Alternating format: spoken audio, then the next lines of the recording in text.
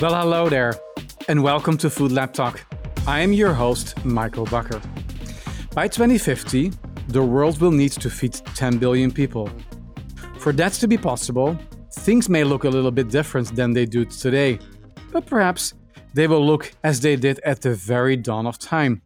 Chef Joseph Yoon is a world-renowned chef and thought leader in the practice of eating insects. He founded Brooklyn Bugs in 2017 to showcase edible insect with delicious, creative, and educational programming. From kitchens and classrooms to stages around the world, Chef Yoon promotes the incredible potential of edible insects to help global food systems become more resilient. As an edible insect ambassador, he's on a mission to transform perceptions and change the mindset of billions of people from viewing insects as pests to a delicious and nutritious addition to a healthy, sustainable diet. Welcome to the show, Chef Yoon. Happy to have you here. Thank you so much. It is a great joy for me to be on here. So, how did you get into bugs? Well, I've always loved and appreciated insects, but just as like a fan or enthusiast. And I was approached for an art project to conquer the fear of insects by eating them. And I said yes immediately, not knowing that the UN's FAO, Food and Agriculture Organization, issued a report in 2013, Edible Insects, Future Prospects for Food and Feed Security. And to know that this idea of eating insects can connect to food security and sustainability, health and nutrition, livelihoods and workforce activation, and really connect with such incredible pillars, that literally set me down a wormhole and has been a tremendous source of inspiration and motivation for me since I started 6 years ago. Tell me a little bit more about Brooklyn Bugs. So what is the company all about and why did you create it? I started Brooklyn Bugs as a way to normalize edible insects. And that in and of itself is like, oh, that sounds kind of preposterous. We'll see how long that lasts. Half a year, a year. A lot of people were very skeptical. But I was rooted with great purpose to know that there are over 2 billion people around the world that are eating insects, that over 80% of the world's nations already consume insects. There has to be some kind of cultural sensitivity and opportunity for inclusivity, and then a potential to amplify indigenous voices, practices, First Nations, and to think about if all these people historically, since the beginning of human evolution, have been eating insects, why am I too good for it? And then when I first started hosting and producing events, I immediately started getting calls from like my local newspaper, the New York Times, and the local sort of NPR, and all these outlets that I found really fascinating because they never called me before about how I was preparing my food. It allowed for me this tremendous transformation in my 40s to literally be part of going through a metamorphosis where I was a chef before and I was cooking for a lot of one percenters and corporations and doing things that was fun for me. I really enjoy cooking, sharing, and serving food. That really made me feel like I need to do whatever I can that maybe no one else in the world can do.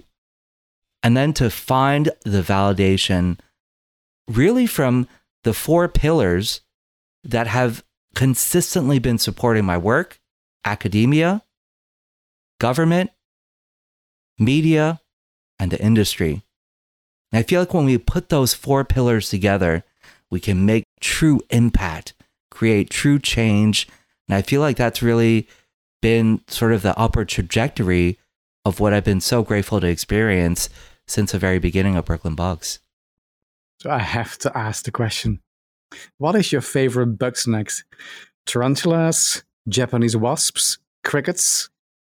There are over 2,000 species of edible insects, and it's so wild because they all taste so wildly differently. They have different functionality, And so it's really hard for me to pick just one favorite insect.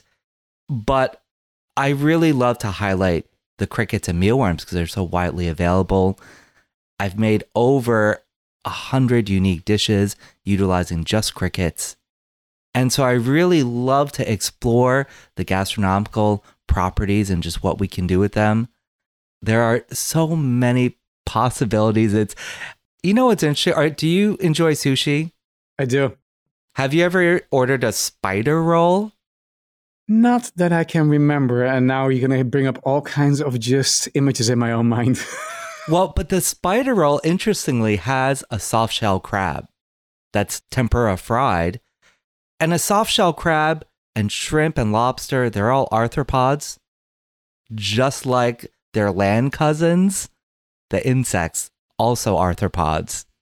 So we're essentially already eating sea bugs.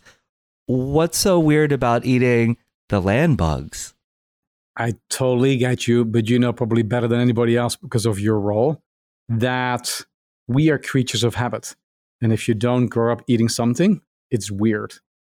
Crickets are not necessarily, I think, is stable in the American diet yet, but they are in different diets around the world. I love that you said the word yet, and it gives me hope. And indeed, I think you really hit the nail on the head, is that we can't reasonably expect people to go, oh, we read a UN report and we heard that this food source is sustainable and nutrient dense. Let's all eat bugs and save the world.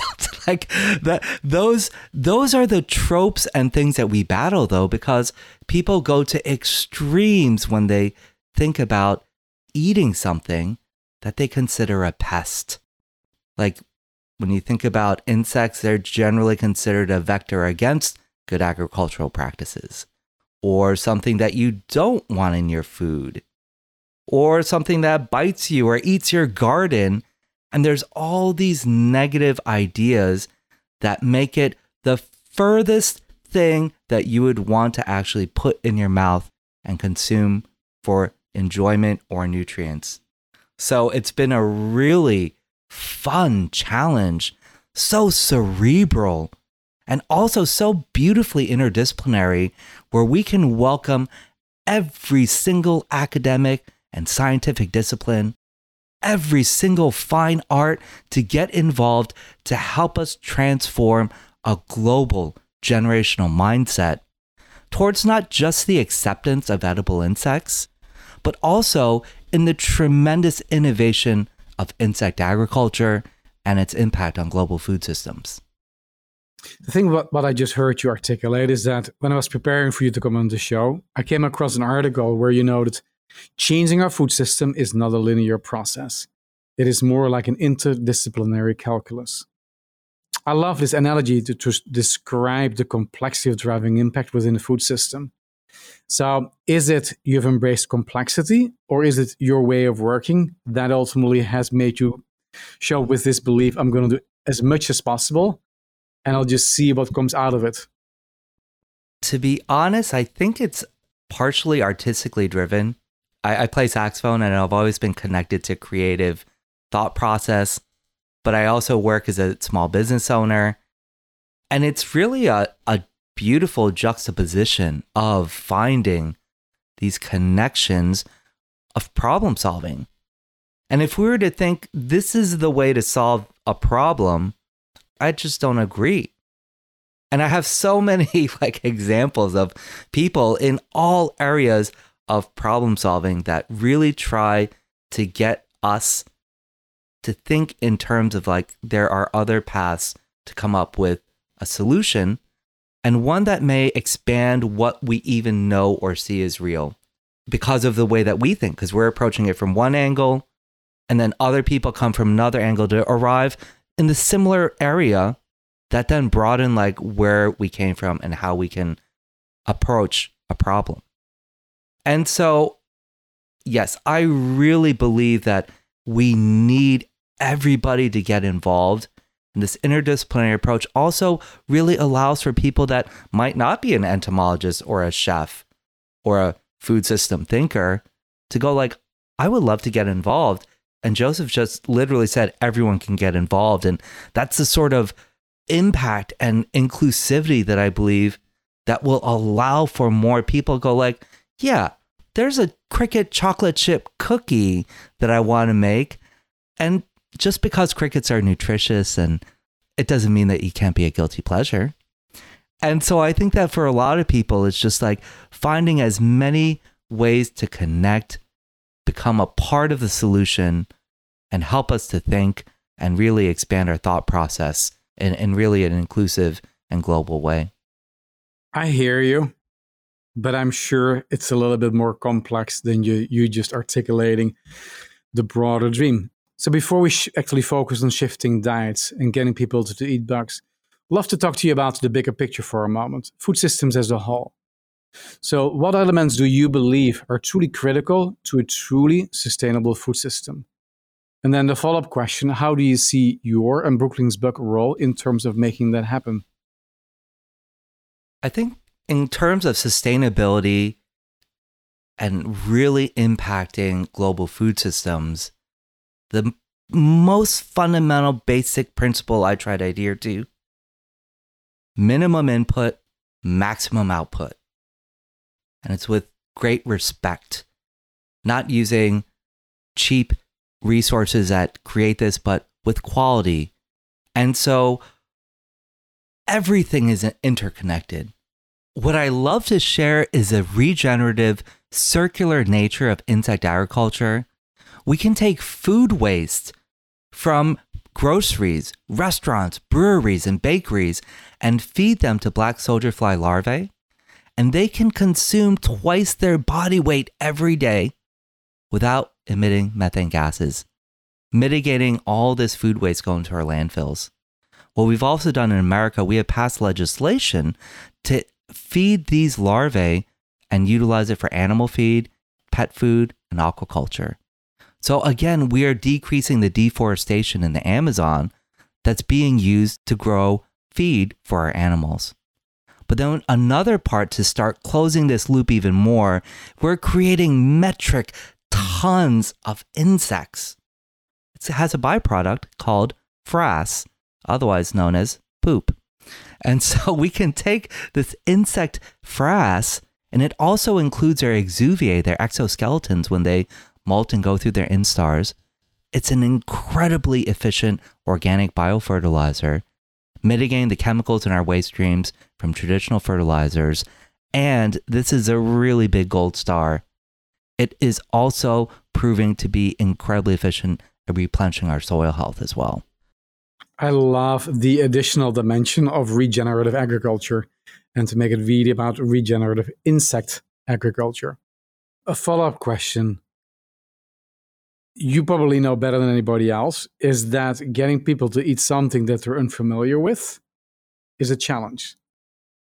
Getting people to eat bugs is probably even a bigger challenge.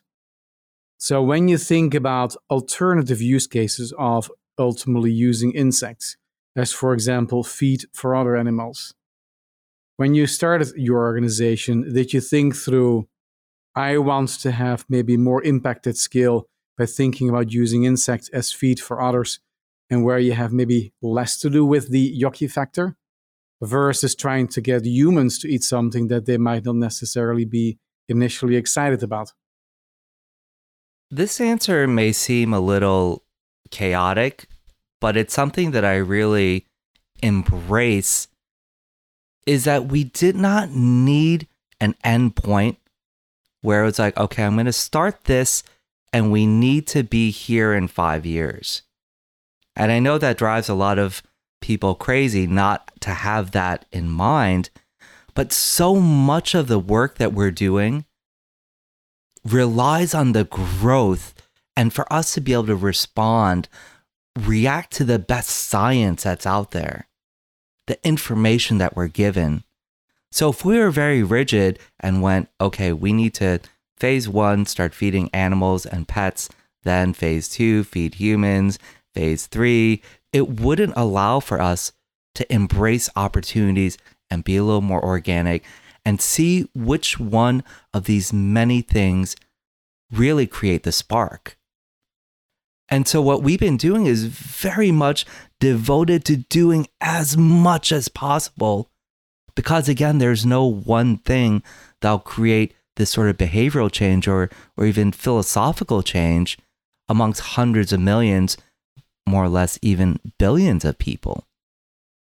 So we really work to offer all the knowledge possible, the different points of engagement that allow for someone to go, I like that idea. I want to know more about insects as feed. Yeah. So I think through Brooklyn Bugs, you've been a tireless advocate for proving that edible insects are not only good for the planet, but they can be truly delicious nutrition options too. And if you think about it, billions of people have been and still are eating insects, long before this practice was recognized as climate positive. But over here in the US, I think it's different. So I am curious to learn a little bit more about your thoughts on how are others changing the perception here in the US, for example, that eating insects is actually a great way to address the broader food system challenges. One of the ways is not to take it from a theoretical, dogmatic approach of we have a sustainable, nutrient-dense food.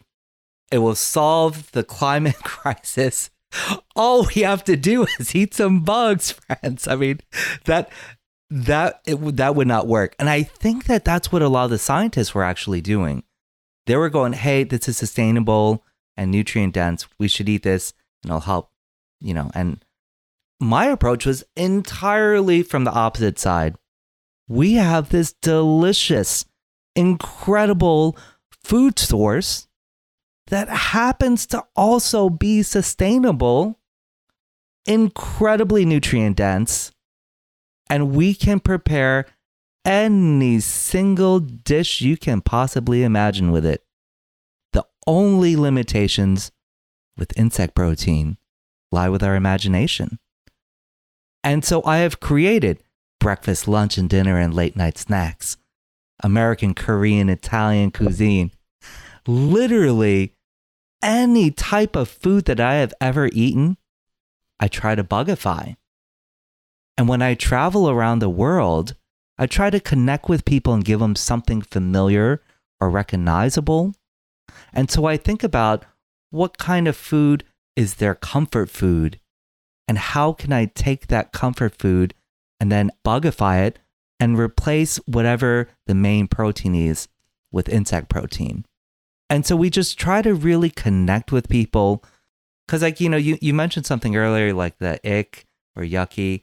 I never even use those terms because who talks about food that way? And so I just simply talk about it and have really given, I feel, a lot of journalists that cover our work and scientists, like the tools and assets, the language for how to talk about edible insects as food.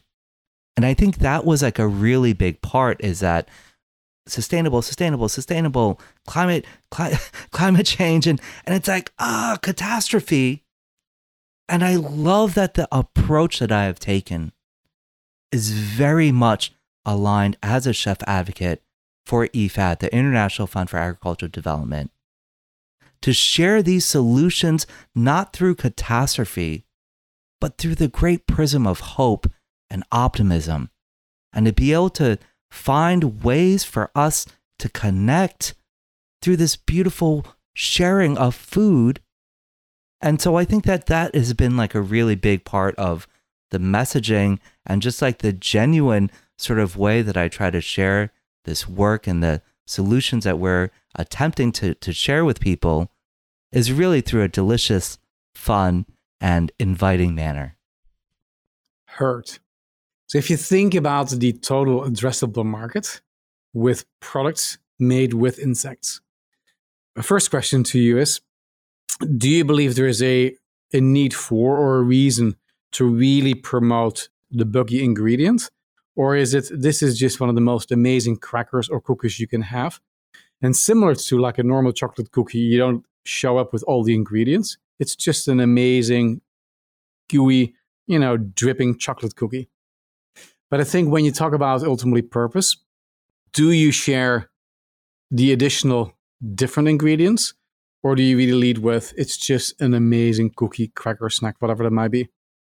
That is the $1 million question, or it's probably $2 million now with it. I think that we have to do both. And there's actually a lot of case studies that marketing firms have done and companies that I've worked with. Do we go sustainable, hide the ingredient and just put it in small print on the back? And to me, I feel like we need to do, again, all the things. Different things may reach different people. In America, the FDA, this is their guideline on food. And we're actually trying to get more regulations, more regulatory things and policy that will create the confidence for big producers to get more involved. But this is their overlying thought process, is that if you rear something for human consumption and it's handled at an FDA approved facility and the scientific name is labeled on the packaging, then it is deemed as food. All the language that the FDA have used so far is about insects as an undesirable. You can have 100 bits of insects in your ketchup or chocolate, or I don't know what the exact number is, but right, that's our sort of framework of what insects are from the FDA. So I'm really happy that I'm going to be speaking there later in December, and I'm going to hopefully try to challenge them and spark them to inspire them to create more of a regulatory framework. Hey, these are the best practices for us to be able to actually eat it as food. We consider this a food source, not just something that is undesirable in our food. And so I think ultimately we need education. And I think that a lot of times we need to keep it simple. A lot of times people have all this language and tiny print. They want to try to jam pack a thesis when all you really need is, something more simple. And so I don't have the answer. I mean, if I did, I would have all my products filling up all the store shelves around the world, maybe. But I think that hopefully we're finding new vendors and new insect producers, and they're experimenting with all of them. I'd like to see both of them on the shelves, actually, because I don't want anyone to think we're misleading them by hiding it. I want the people that are seeking it to go oh, cool, cricket products, mealworm products, ants, all the bugs, I want them.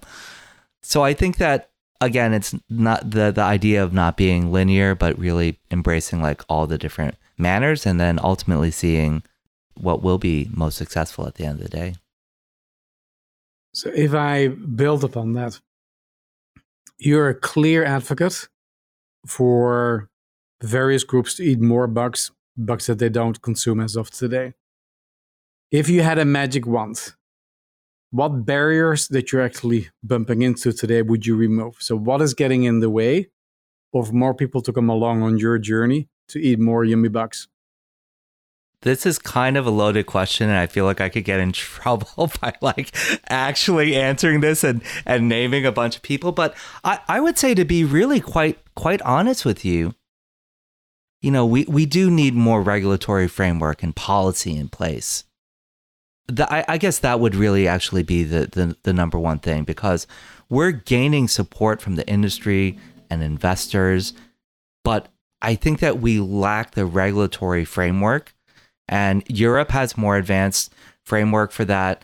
When I was in Australia for the month of October, there's a great deal of interest in how to build this framework towards success for longevity.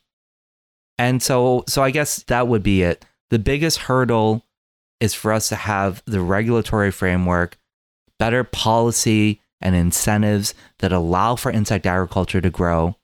If you think about all the incentives that dairy farmers receive, or different agricultural places, and or even fruit farmers, and imagine if we had cricket farmers in the Midwest that were able to have a relatively small micro farm, and that they were getting incentives for that, and they're able to supplement their income and be able to provide different sort of food stuff for other local areas and to be able to build And that's part of the livelihood that I'm really particularly keen on, is that we are finding small micro farmers around the world, and they're starting insect farming, and all of a sudden they can start feeding their family. They start increasing their income. Their visibility in their community is rising because all of a sudden they're starting to contribute to the community. So we're finding like real beautiful case studies. And I think that's one of the challenges that I get asked sometimes from UN directors are like, Joseph, this is all great, like what you're doing, but what's your one bucket solution for impact for a family anywhere in the world to have one bucket that can help supplement their diet? Like, those are the solutions. And so I love that we keep being challenged in how this role, this industry can really impact around the world. And so that's kind of the interest that we have from the smallest, teeniest insect on our planet. What are the best practices? What are the best manners and thought and philosophy and science that we could use to positively impact global food systems? Yeah. So I've been lucky, Joseph, to speak with several chefs this season. And one perhaps unsurprising theme is what CIA's, the Culinary Institute of America's Greg Drescher, described as the unapologetic elevation of deliciousness.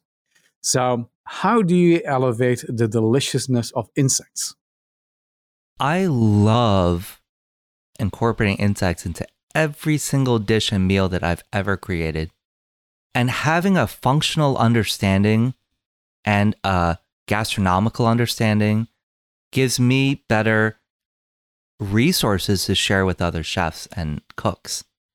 And so what I like to liken this to is like, just say that you've never eaten a lemon. And I'm like, Michael, this lemon is so delicious. And you're so eager, you bite into the lemon. And you're like, oh, so sour. How do you? I'm like, you didn't wait to learn. We simply squeeze it into our avocado, and then it provides the acidity for this dish that makes it perfect and beautiful. And you try the avocado without and then with, you're like, oh, wow, this is so delicious. And the same for like even garlic is more applicable, where for someone that might not know garlic and then tries it for the first time and then realizes, oh, I can use garlic in virtually every single one of my savory dishes now. And I feel like we're at the process right now of eating raw garlic or raw lemon with our approach to cooking with insects. And so for me, I think highlighting the flavors, the textures, the functionality, being able to talk about it as food, creating the favorite dishes. And this is often what I do when I cook for friends. I'm like, what's your all-time favorite dish? And let me bugify it. And so these are, I just try to make it fun and engaging, create things that are recognizable. And often people take a bite. Their reaction is quite often a little disappointed because they're like, this actually just tastes like food. I'm like, that's right. And their disappointment is that they're expecting to be bugged out and to be completely disgusted or something. And I just love that it reels them in. And they're like, okay, chef, I want to see something, or I want something a little buggier. So it's like, all right, I'm reeling them in a little bit. And I feel so incredibly grateful that at so many of my events, people have come up to me and said, Chef, you have helped to conquer my lifelong fear of tarantulas by eating them.